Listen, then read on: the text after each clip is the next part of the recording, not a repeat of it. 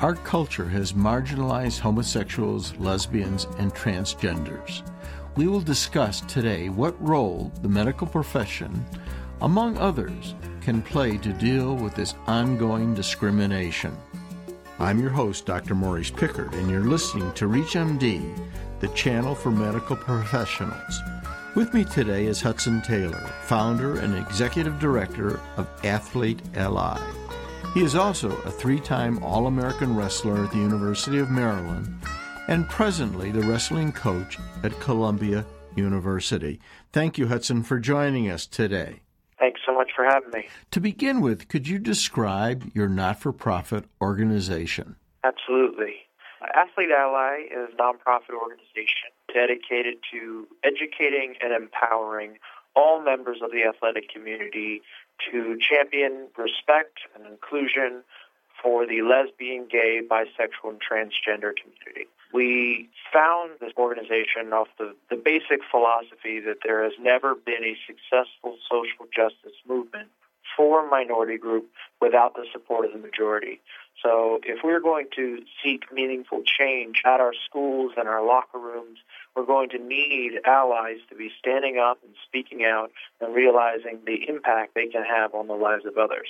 What form can homophobia take in schools and especially in the athletic field? Well, I think I have the opportunity to work with athletes at all ages, at all levels of sport, whether that be middle school, high school, college, or professional athletes. And wherever I go, I always ask two questions. I say, how many of you in the last week have heard somebody say, "That's so gay," which is frequently used as an insult? And about 98% of the hands go up. And I always followed up with a second question. Of those of you who heard that word used in the last week, how many of you heard someone speak out against it? And all the hands go down. So, for me, I think it's more often than not in our communities what homophobia looks like or homophobic language looks like is anytime somebody uses the identity of a group of people to form the basis of an insult. In this case, it's the identity of the LGBT community. In other instances, it's obviously racist language, sexist language, ableist language. There are all different types of language that is used at our schools and our communities that makes people feel less than. I think that's, for me, the word choices of our students and athletes and all members of the community is one of the most important things that we need to start to change. In bullying, do you think students have made a connection between homophobic remarks and racial slurs, which have been around for so very long? I think we've started to see that. In 1990, the average age of a person coming out was 26. Today, that average age is 16. So your average high school student probably knows somebody who identifies as a member of the LGBT community. We've seen bullying on the rise. It was a few years ago when there was, I want to say, over 10 LGBT teens who committed suicide because of their sexual orientation, gender identity, or gender expression, and how they were being treated because of it. So I think the awareness that this is an issue is very prevalent at the middle school, high school, and college level. What is not so clear is that people have a responsibility to do something about it. I think, the challenge for us is how do we not be apathetic when that language is being used? And I think, unfortunately, more often than not, people still are passive bystanders rather than active upstanders. So you've used the word upstander, and it's one that I'm familiar with. I know that recently you spoke at the Illinois Holocaust Museum to 7th and 8th graders. Now, one would not necessarily make a connection between genocide and the Holocaust, but you obviously have reached out into this area. What led this motivation on your part? The museum, I think, focused very clearly on propaganda and hate speech. There's a fantastic exhibit looking at how Hitler and the Nazi Party used propaganda and hate speech to dehumanize a group of people. And that's obviously the most extreme example of what can happen when we're not paying attention to language and how we speak to and about a group of people. And so when we look at today's climate and today's culture, I think that there is a very clear parallel in that you have a group of people that in many communities is not being treated the way that they want to be treated. whether that be from the policies that govern them or that be the attitudes of their peers or the words of their friends. So, I think it's really just how do we make sure that future generations don't have to know about genocide from firsthand experience, but are actively trying to make the world a better, kinder, more inclusive space so that genocide is a thing of the past. You've mentioned that the age of the gay community coming out is much younger. Do you think that the recent gay professional athletes and now college athletes that have come out is going to change and make a difference? Absolutely. I think that context is really important in all of this, both from the allies' perspective and from the perspective of LGBT youth. When somebody comes out, it serves as a catalyst. When somebody comes out, myself as a straight athlete, I say, wow, why didn't they feel comfortable coming out sooner? Maybe I should have been better. Maybe I should have been more conscious of my words sooner, because that potentially could have negatively impacted their experience. On the other side, from the perspective of a closeted kid, when they see a professional athlete come out, it serves as kind of proof positive that they can be themselves and compete in athletics at the most elite level, free from persecution or discrimination. So I think that athletes have a tremendous amount of cultural capital. You go to any high school or middle school in the country, the hallways are lined with sports trophies. Oftentimes, the captain of the basketball or football team probably is a pretty popular person. So I think sport has a tremendous ability to change culture, to change hearts and minds, especially looking at, Jackie Robinson and the legacy that he laid for this country. So I think that trailblazers like Jason Collins, Brittany Griner, Robbie Rogers, and Michael Sam are going to change the face of sports forever. If you're just tuning in, you're listening to ReachMD, and I'm your host, Dr. Maurice Pickard. And joining me today is Hudson Taylor, founder and executive director of Athlete LE. Many in the LGBT are young adults and just beginning to struggle with their sexual orientation. It troubles me because where do they go for support? Where do they go to talk to somebody in a safe environment? It's a real challenge because not every community has the same level of resources.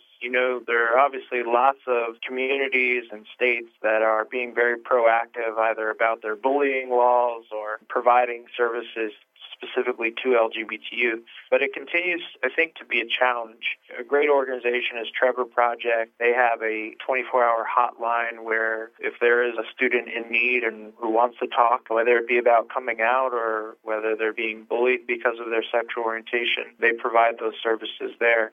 I would also say that organizations like GLSEN, the Gay, Lesbian, Straight Education Network, they have gay-straight alliances at a lot of high schools and a lot of communities, as well as PFLAG, Parents, Families, and Friends of Lesbian and Gays.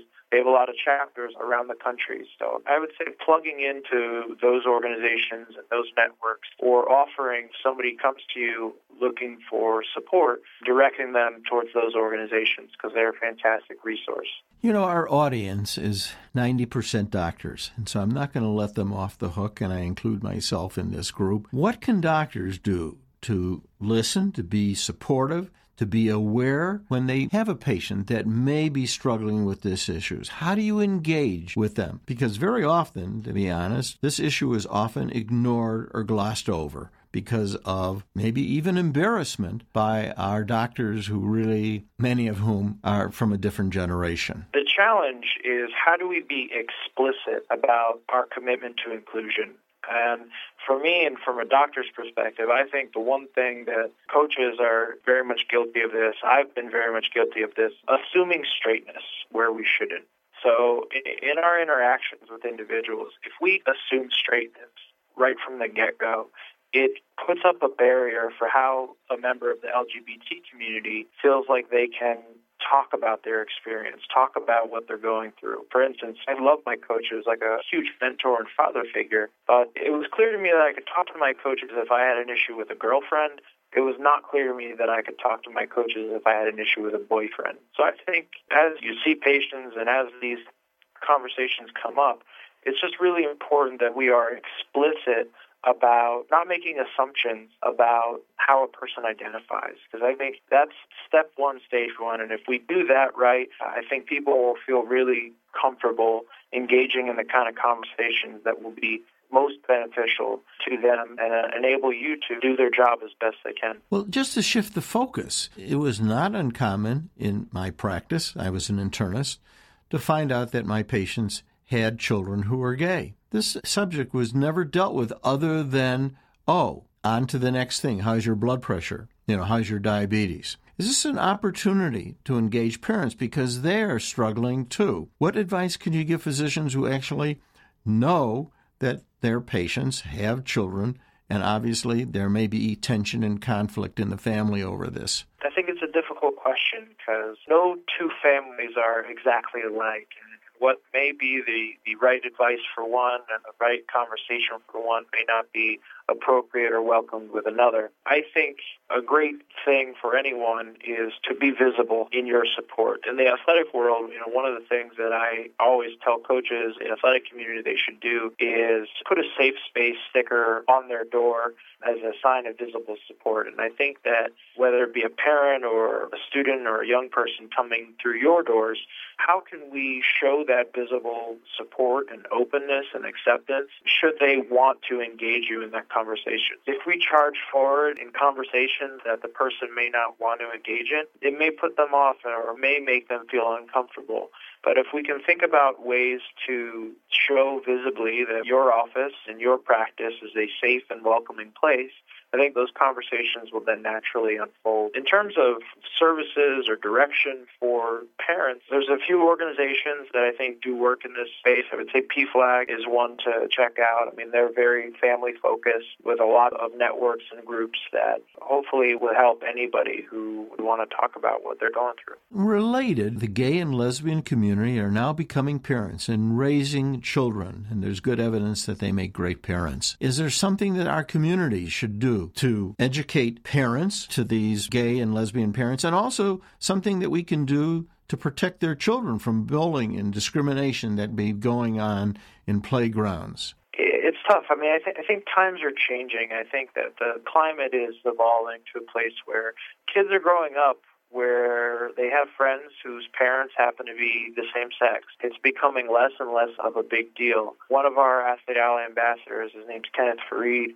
He's a NBA player for the Denver Nuggets. He has two moms. That was really his impetus for speaking out as an ally, joining this cause. And so I think that the challenge is not to focus on the kid who has two moms or two dads, or not to focus on what the language is that we should or shouldn't use, but perhaps center our efforts on redefining our standards of conduct, redefining how we expect each other to treat other people. If we redefine interactions, whether it be talking about parents, what goes on in the classroom, I think that a lot of the issues that continue to degrade and divide and marginalize the experience of LGBT people will soon be a thing of the past.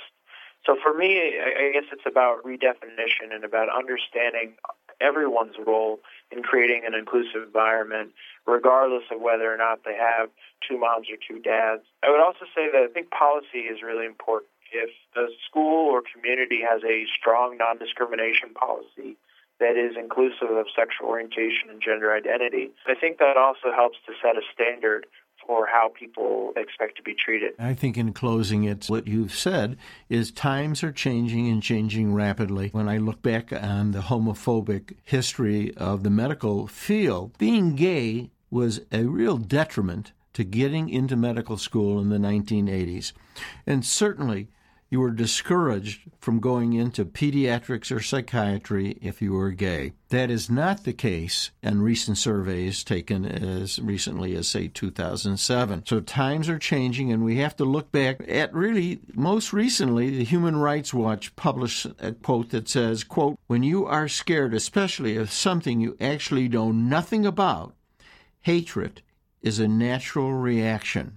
And I think your organization is stepping up and stepping forward to deal with this hatred, which fortunately is vanishing very, very fast as far as a cultural change in our country. I want to thank you very much for joining us. Thank you so so much for having me. This is Dr. Maurice Pickard, and if you've missed any of this discussion, please visit ReachMD.com to download this podcast and many others in this series. Thank you for listening.